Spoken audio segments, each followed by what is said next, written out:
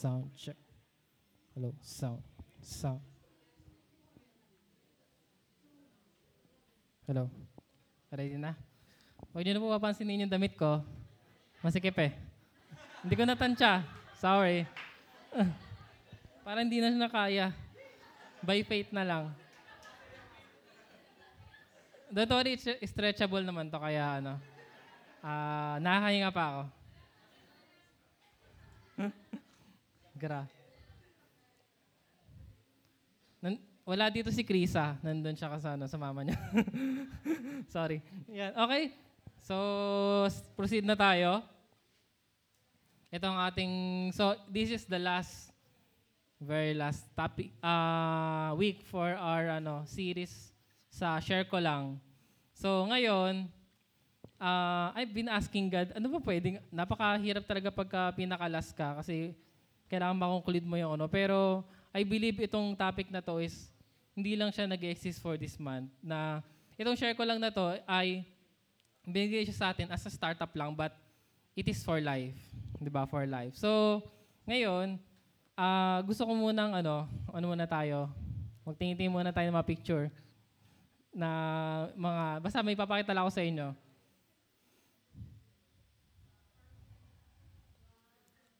Okay? Yan. So, nangyari na ba sa inyo to? Taas nga ng kamay nung Gusto ko malaman yung statistics eh. Nangyari ba? Nangyari sa akin kaso nga lang medyo natanggal ko agad yung ulo ko. So, pero itong batang to mukhang nahihirapan siya. So, imagine na lang yung yung hirap niya. Siguro nung time na to, nung nangyari sa akin to nung bata ko, parang feeling ko, hala, ayoko ma-stuck dito ba habang buhay. parang na, life and death moment. At gusto mo talagang humingi ng help, 'di ba? Okay, next. Ito naman. Gusto kong imagine yung sarili nyo. What if kung diyan kayo nabuhay? Imagine yourself na kayo yung batang to. Tapos suddenly, may nag-offer sa'yo, uy, bala kita kampunin. Ano yung parang mararamdaman nyo? Diba? Isip mo parang nagbubuhat siya ng ganyan, tapos bigla nagpunta sa kanya, uy, pwede ka bang makuha? Ako yung magpapaaral sa'yo, ganun. Na actually, same lang siya ng situation nung naunang bata kanina. Nandun lang talaga yung tatay niya para tumulong sa kanya. Na kung halimbawa doon sa time na yun na naipit ka doon sa bars, nung bata ka pa, tapos may biglang dumating na tutulong sa'yo, tuwan-tuwa ka, di ba? Although mahiya sa sarili mo, pero natutuwa ka deep inside dun sa tao. So dito, itong bata na to, if ever someone ay may lalapit sa kanya para mag-offer ng help, para ialis siya dun sa situation niya, for sure, magiging grateful siya dun sa tao na yun. Then the next picture, hindi ko alam kung alam nyo to. Yan. Any idea? Holocaust. Tama. These are the Jews na nandun sa concentration, tama ba? Concentration camps ng ni Hitler, ng mga Nazi dati. So, nung high school ako, nabasa ko yung book niyan eh. Grabe. Kasi mahilig ako nun sa mga Grimm at saka mga parang kakaibang mababasahin. Tapos nakita ko yun, grabe itong ito. Di ko kinaya. Binalik ko yung book sa sa klase ko eh. Kasi grabe talaga yung ginawa sa kanila. And I just want to introduce you some man na gumawa ng something dun sa, kumbaga meron siyang ginawang bagay para sa mga Jews na ito. Siya si Shune, paano babasahin? Shune Sugihara. Yan, gano'n. So, this man, he is a diplomat. Ang diplomat kasi is someone na pinapadala sa ibang bansa to work for that country. They work for the immigration or something gano'n. Pero, ang isang diplomat pala, akala ko, nung nakita ko to, akala ko siya para mataas ang posisyon niya, pero hindi pala. Para lang siyang clerk ang diplomat. Na hindi siya parang lang siya, normal na nagtatrabaho lang. Pero itong tao na to, siya yung nag-i-issue. Ang kwento kasi ng tao na to is na-destino siya sa Russia. Sa Rosnov ba yun? Tapos nung time na yun, siya yung nagbibigay ng mga passport. Hindi passport, visa. Dun sa mga gustong mag-travel, pupunta sa Japan para makapunta sa US. Kasi that time, hindi ka makapunta ng US hanggat hindi ka dumadaan sa Japan. Parang yun yung ruta nila siguro. So, this man, maraming lumapit sa kanya ng mga Israelites, Jews, sabihin natin, Jews that time ang tawag sa kanila, para humingi ng visa. Actually, alam niya na mga pangit yung papeles, parang hindi totoo yung mga pinakita nilang mga passport ganun. Pero this man gave visas to every Jew na humingi sa kanya ng tulong. Kasi yung mga Jews na yun yung mga tumatakas doon sa that time, yun na sila yung mga gustong tumakas doon sa reign ni Hitler. 'Di ba? Tinutugis sila ng mga Nazi para patayin, para dalhin sa concentration camp. So, naging daan siya para makatakas yung mga yun. Sabi nga dito, Sugihara continued to handwrite. Kasi dapat sulat na yun. Pero that time, nung paalis na siya, he continued to handwrite yung mga visas. 18 to 20 hours per day. Na kumbaga, talagang ginagawa niya yung matindi na parang nagpapagod siya para mabigay yung visa na yun, na up to the point na he's leaving already in the train. Paalis na siya kasi kinall out na siya matindi na kasi yung war that time. Kinall out na siya ng Japan. Tapos nasa train siya, nagsusulat pa rin siya ng visa. Tapos tinatapon niya sa labas ng tren. Para yung mga refugees na nandun, nasa labas, habang sa kanya, makakukuha yun. Tapos to the point na wala na siyang kopya ang papel na lang yung sinusulatan niya, pinipirmahan niya, tinatakan niya, sila na bahalang gumawa ng visa. Tapos to the point na, pati yung pantatak niya, binigyan niya na rin. That time.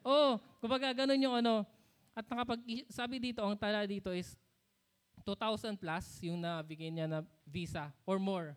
Kasi pag nabigay ka ng visa sa isang family, sa head ng family, masasama niya yung family niya. So, imagine the number of people na tulungan niya. And in his death, he is declared righteous among the nations ng Israel.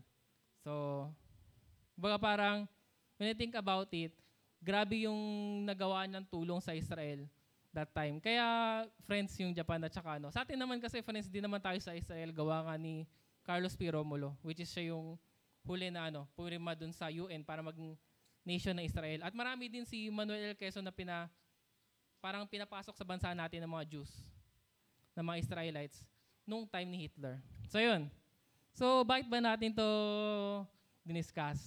Actually, kasi related dito sa position niya, yung pag-uusapan natin. So, gusto ko muna basahin natin yung key verse natin.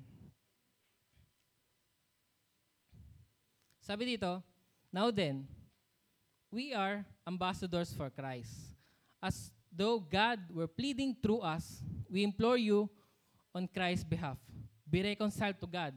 For He made Him who knew no sin to be sin for us, that we might become the righteousness of God in Him. So, let's pray. Father God in heaven, Lord, thank you for this time na binigay sa amin. And I pray that as we study your word, as we read upon your word, Father God, ikaw yung magbigay sa amin ng revelation mo. And I plead your Holy Spirit to work on us. Ikaw po yung magbigay sa amin ng understanding. Open our eyes and our mind. And we rebuke any arguments or lies that the enemy put in us. I pray na let this seed of word that you about to give us ay hindi mawala sa amin at matanim sa isang matabang lupa na sa aming mind. Lord, thank you for everything. In Jesus' mighty name we pray. Amen. I'm just gonna drink water.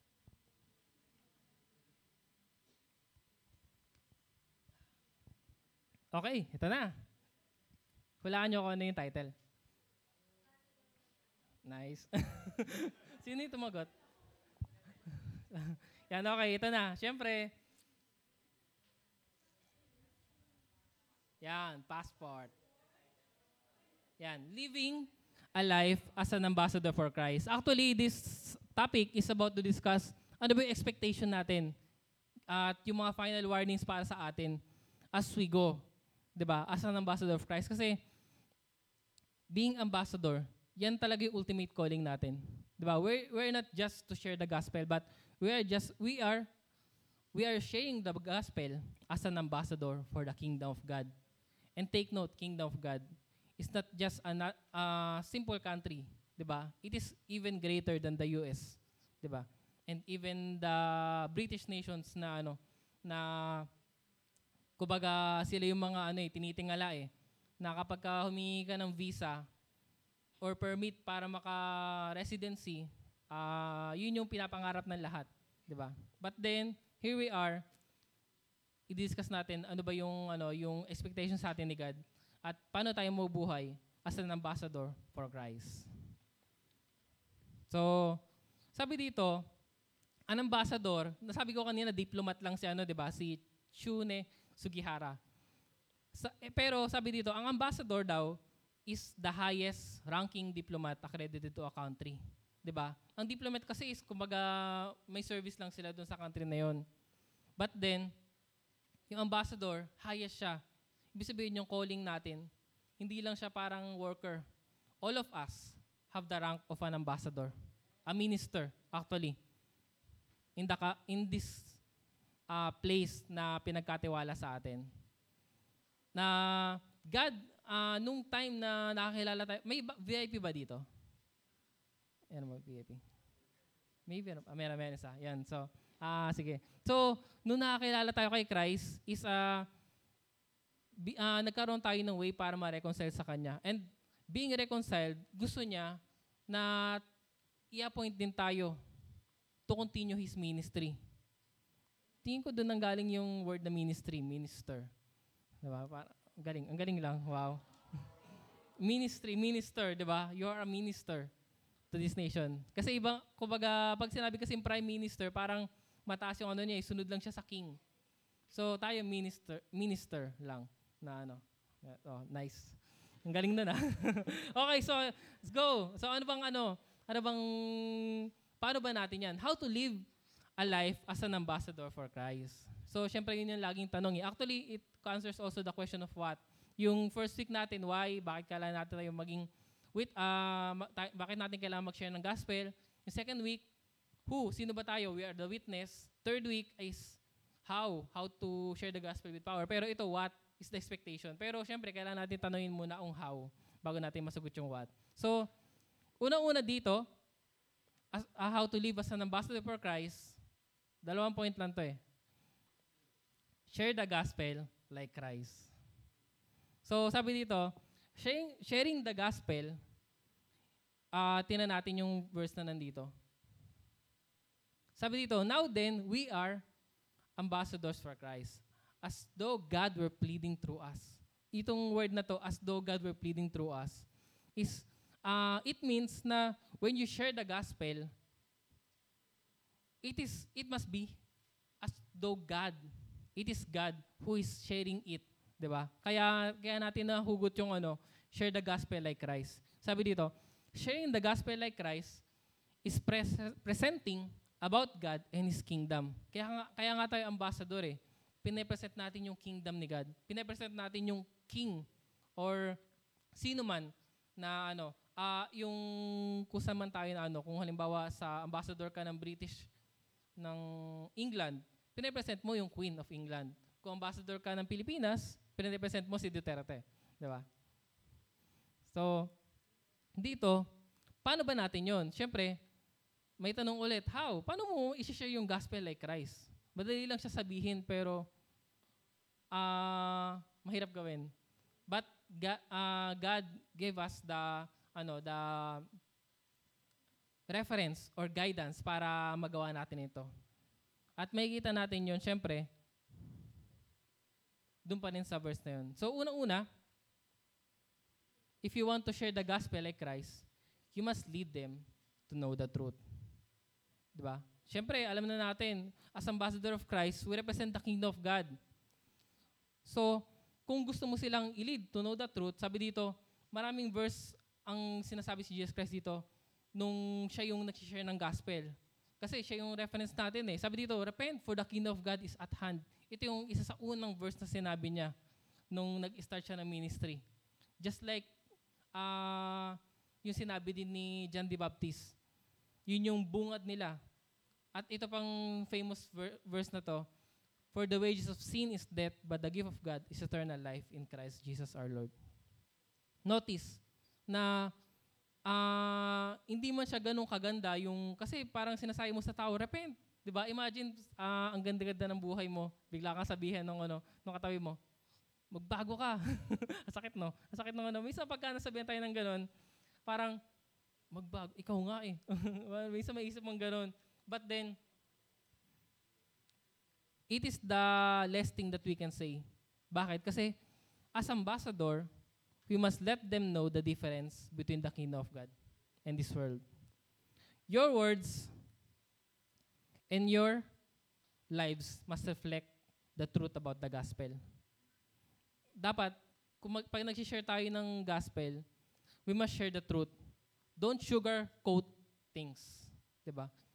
Parang kwento-kwento lang. Kasi maraming yung mga issues sa social media about sa mga yung soggy bill, mga ganun. So, I believe that the church must take a stand on every moral argument na nasa community, 'di ba? Yes, the church need to show love, but they must also know the truth about the gospel na pinakahawakan natin, 'di ba? Hell is real. Yung impyerno totoo 'yan. You may ask, pero minsan a normal argument sa atin about sa impyerno, how could a loving God create hell? May nagtanong na ba sa inyo nun? Well, it was supposed to be created for Satan and his fallen angels. Pero syempre, malulungkot si Satan and his minions. So they want our company in hell. So what they do? They tempted us to rebel against God and commit sin. Diba? So, ganun lang yun. We must share the gospel that leads to repentance and not comfort. Just like Christ did. Diba? Tahimik bigla. Totoo yun. Kasi when you don't share the truth, you're spreading lies. Totoo naman. Very logical. So, as an ambassador, hindi dapat pinapakita natin yung situation niya. Parang lang yun eh. Yung bata, kapag hindi niya na-realize na naipit pala siya doon, hindi siya hingi ng tulong. Hindi siya alis doon sa pwesto na yun. Diba? When someone doesn't realize yung situation nila, hindi sila hihingi ng help. But then, when someone realize their situation, saka sila step up para magbago. Para humingi na. Yung prodigal son, he first realized yung totoong situation niya. Nung una, nag-aalaga siya ng baboy, nag-enjoy pa siya. Ay, sige, kaya ko to. Parang parang nag-aalaga ako ng baka doon sa namin. And then, wala siya makain. And then, ang baho pala ng baboy, hindi niya kinaya yung And then, napipilitan siya even yung mga pagkain dapat ng baboy, kinakain na niya.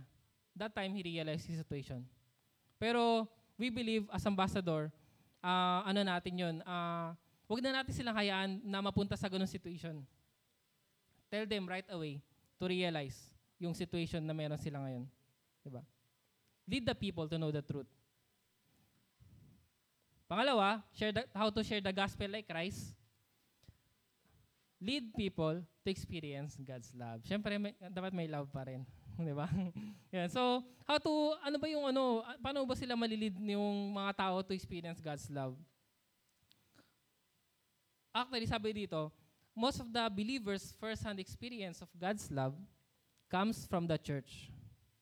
Na yung tao kasi hindi naman nila talaga right away mararanasan yung love ni God.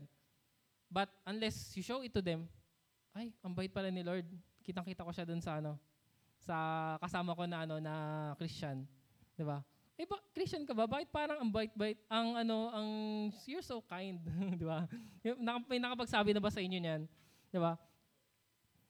In their most lovable form, in their darkest night, we must let them know and experience that God loves them and cares for them. 'Di ba? Sabi nga dun sa verse, as far as the east is from the west, so far has He removed our transgressions from us. Isa pa, yung pinaka life verse ng many.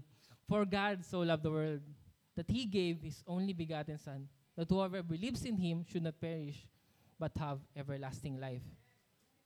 Show love. Na, kumbaga, ang ultimately kasi dito is ano yung in-expect mo na response sa tao. When you share the truth, ano yung in-expect mo na response sa tao? Repentance. Diba? And when you share His love, ito ang in-expect natin sa tao. Share the gospel that bring forth reconciliation and the relationship with God.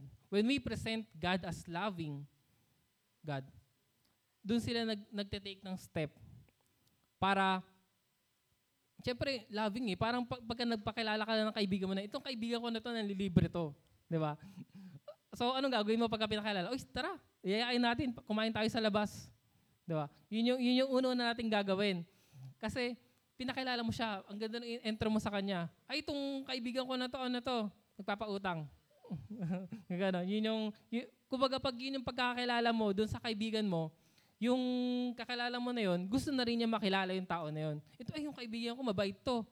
Pwede mo siyang lapitan kapag kakilala mo magpa-register ng LTO or mga bagay. Diba? Matutulungan ka niya. Diba? Magaling siya sa math. Diba? Magaling sa math yung kaibigan ko na yun.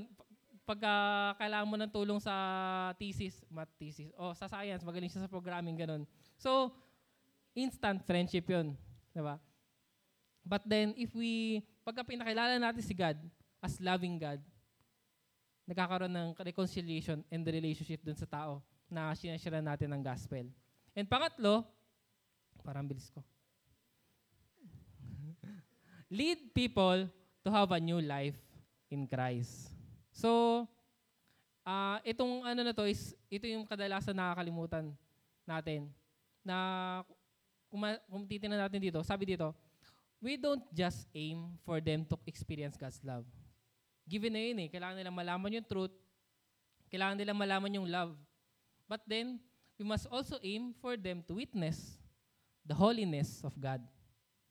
His holiness must be seen in our lives. Na, as you show them the truth about their situation, as you show them that God is very loving, pero dapat mapakita rin natin sa kanila na yung God na pinagsaservan natin ay holy siya. Sabi dito sa 2 Corinthians 5:17, therefore, if anyone is in Christ, he is a new creation. All things have passed away. Behold, all things have become new. I recall yung share about dun kay Philip na as he share yung gospel dun sa Ethiopian eunuch, ay napabaptize niya na agad. 'Di ba? Kumbaga parang nag-decide na agad yung tao na yun, ay gusto kong magkaroon ng bagong buhay kay Kristo. Na it is very dangerous na yung tao ay nag-stay lang doon sa love ni God.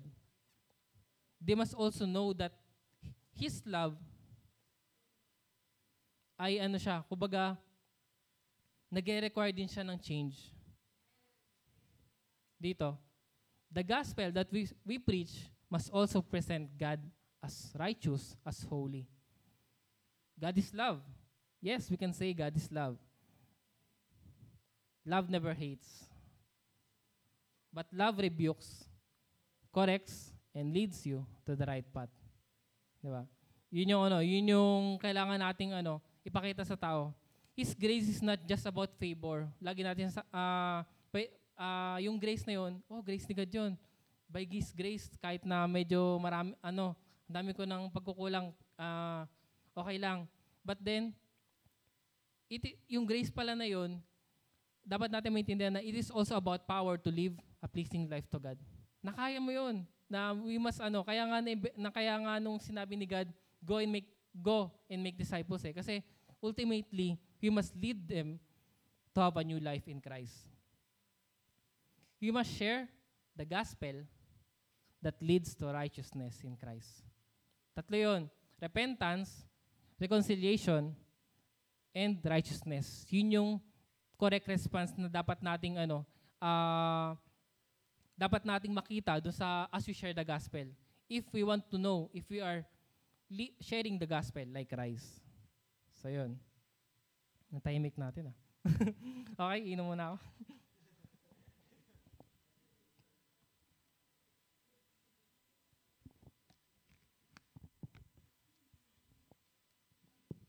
Nagtanong din ako kay God kung bakit ito yung binigay niya. Pero I believe na gusto niya kasi na as we go, I don't know if kung kailan madidiscuss yung topic nito, pero as we go out to share the gospel, dapat meron tayong parang guidelines.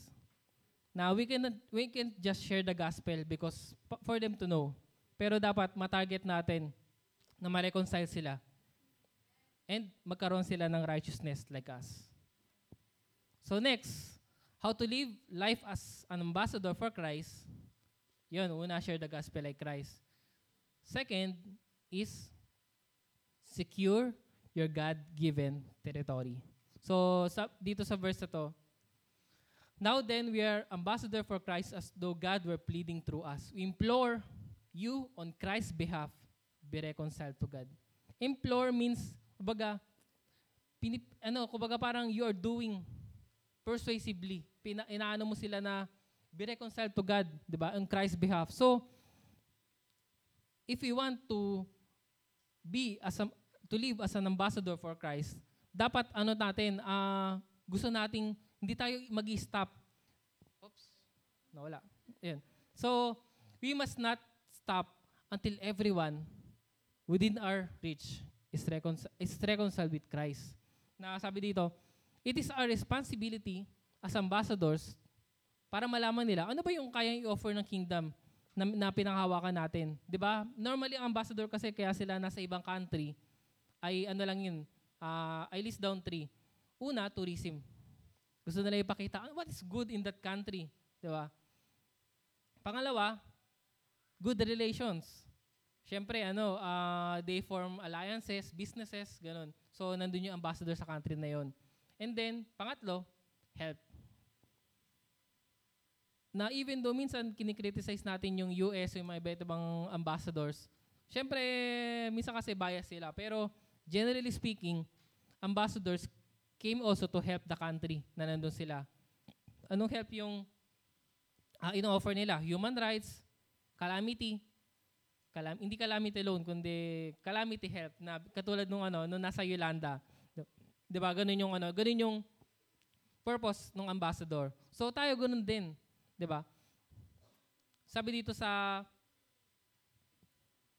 tatanungin natin, ano ba yung territory na yun na pinapasecure sa atin ni God? What is this territory that God has given you? Sa Acts 1 verse 8. Sabi dito, You will receive power when the Holy Spirit come upon you. And you shall be my witnesses both in Jerusalem and in all Judea and Samaria and to the ends of the earth. Actually, this territory, una dito is yung Jerusalem, it is your family. Now, when God called us to be an ambassador, una kanyang tinawag sa iyong family. Your neighborhood, na magkakasunod yan eh. Family, neighborhood, and last, syempre, to every people, God will lead you to. Jerusalem, Judea, and Samaria, and to the ends of the earth. Notice the order. Na una-una talaga, you cannot go into your neighborhood if you haven't at least represent the gospel to your family. Maybe you hindi mo kailangan na magsalita pa, but then you must present it by the lives. How you live your life after you have received Christ. Then your neighborhood, yung tinitirahan mo ngayon, your city, your nation, and then to the other people. Panghuling-huli talaga yung every people that God will lead you to. Kasi once na hindi mo pa na represent si Christ, yung gospel, dun sa Jerusalem mo at Judea and Samaria, yung ends of the earth, imamak ka niyan. Kasi nakikita nila yung status nung Jerusalem mo at Judea and Samaria mo. 'Di ba? So, we must secure our God-given territory if we want to live as an ambassador for Christ. Which is, hindi natin pwedeng takasan. Because being ambassador for Christ, it is your first calling. More than, may calling ka man na magpastor. Diba, si TL natin, may calling siya magpastor. Or you are called to be a prophet or to apostle. But then, you are first an ambassador. Even Paul, he is an ambassador for Christ. Not, hindi lang basta passport eh. Actually, yung mga passport na yan, hindi mo yung pamimigay. Tatatakan mo yan ng visa to heaven. So, I want you to look back dun sa pictures.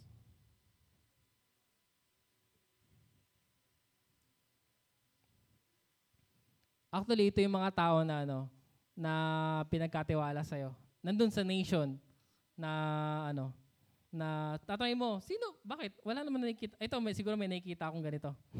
Yung nasa basurahan. Pero, yan, siguro may there are different kinds of people na pinagkatiwala, na ililid ka ni God sa kanila. Diba? Ito, simple lang problema. Kumbaga parang kasalanan niya, nagkaroon siya ng pagkakamali, so kailangan mo silang tulungan para makaalis dun sa problema ng kasalanan nila. You will meet people like that. Diba? At pagka medyo prideful siya, siguro, hindi, kaya ko to makalabas. Sabihin ng bata ganun.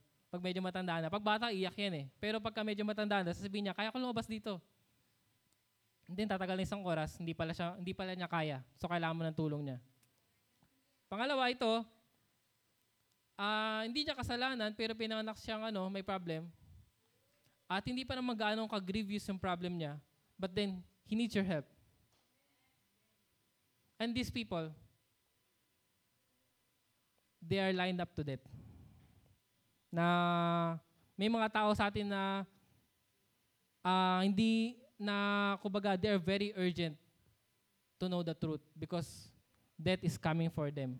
At as an ambassador, just like yung pinakita ko sa inyo na diplomat, he's just a diplomat, pero ginawa niya yung greater than the work of an ambassador. That these people is needing visas to heaven. And we must present them. We must secure them just like Christ did. Do not be ashamed of the gospel that you represent. Live your life as an ambassador. Share the gospel like Christ. How? Lead the people to the truth, His love, and their new life in Christ. Secure your God-given territory. The gospel must reach your family, your neighborhood, and to every people that God will lead you through. So, may I invite you to stand?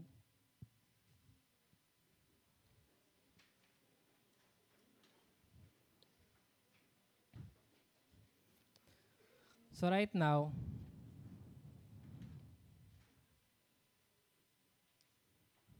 I want to ask you, mayroon ba dito na hindi pa sure sila kung tinatanggap na nila si Christ? Siyempre kasi, I believe, there's no higher calling na pagiging ambassador. Na when we receive Christ, maybe right now, is meron tayong mga problems na ni-encounter sa life natin ngayon. And I can say to you that Christ has the answer for it. At walang greater way para ma-solve yung problem mo.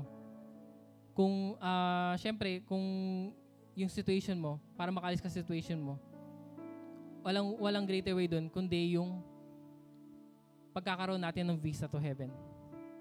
By accepting the gospel. What is the gospel? That Christ died for you. That Christ died as you when He died on the cross at nawala na yung guilt of sin na meron sa'yo. Ngayon, if you decide na tanggapin yung call ni Jesus Christ, at tanggapin siya sa buhay mo bilang your Lord and Savior, pwede kang sumabay I invite you to sumabay sa prayer na to. Na remember, sabi nga, dun sa Romans 6:23, for the wages of sin is death, but God is offering a free gift of eternal life. Hindi lang basta siya eternal life, kundi it is help. Eternal help, siguro masasabi natin. I just remember na being a diplomat, marami siyang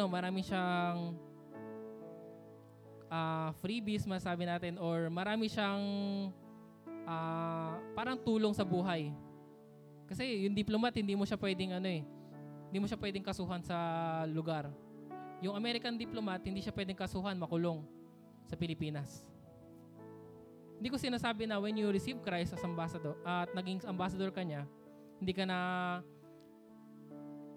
makukulong, or pagka nagawa ka ng mali ay hindi ka na okay lang kay God. But then you have the help. You will be forgiven if you ask God.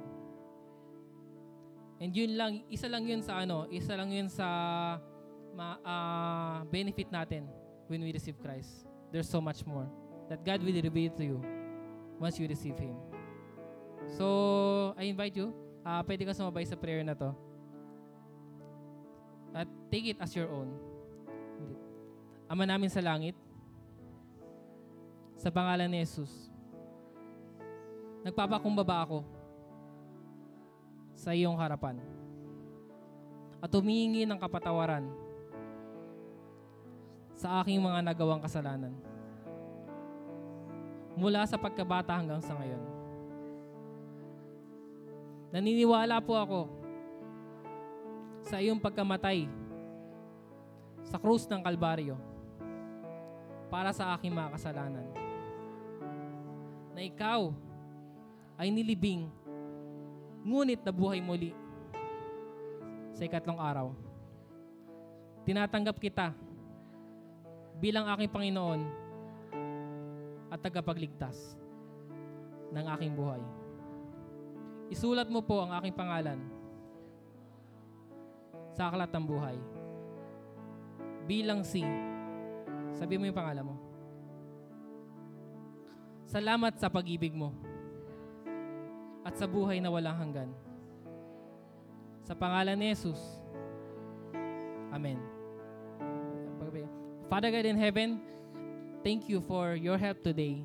At Lord, I believe that it is your leading na kami ay matutunan, Father God, na mabuhay bilang isang ambassador mo.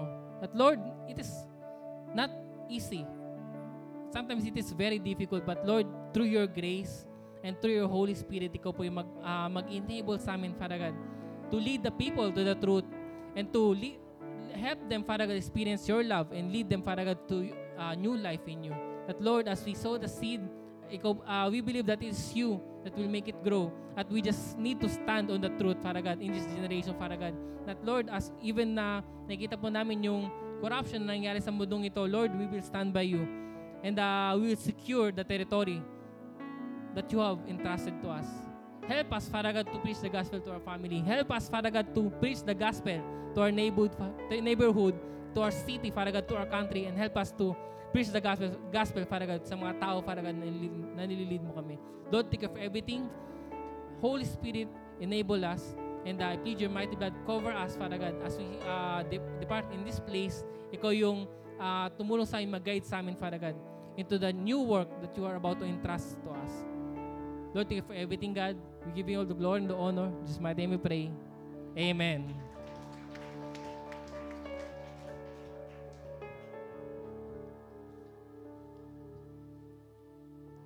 And so for our challenge today, I know that God is speaking into your hearts and touching your hearts today. And hindi pwede yung aalis lang tayo or uuwi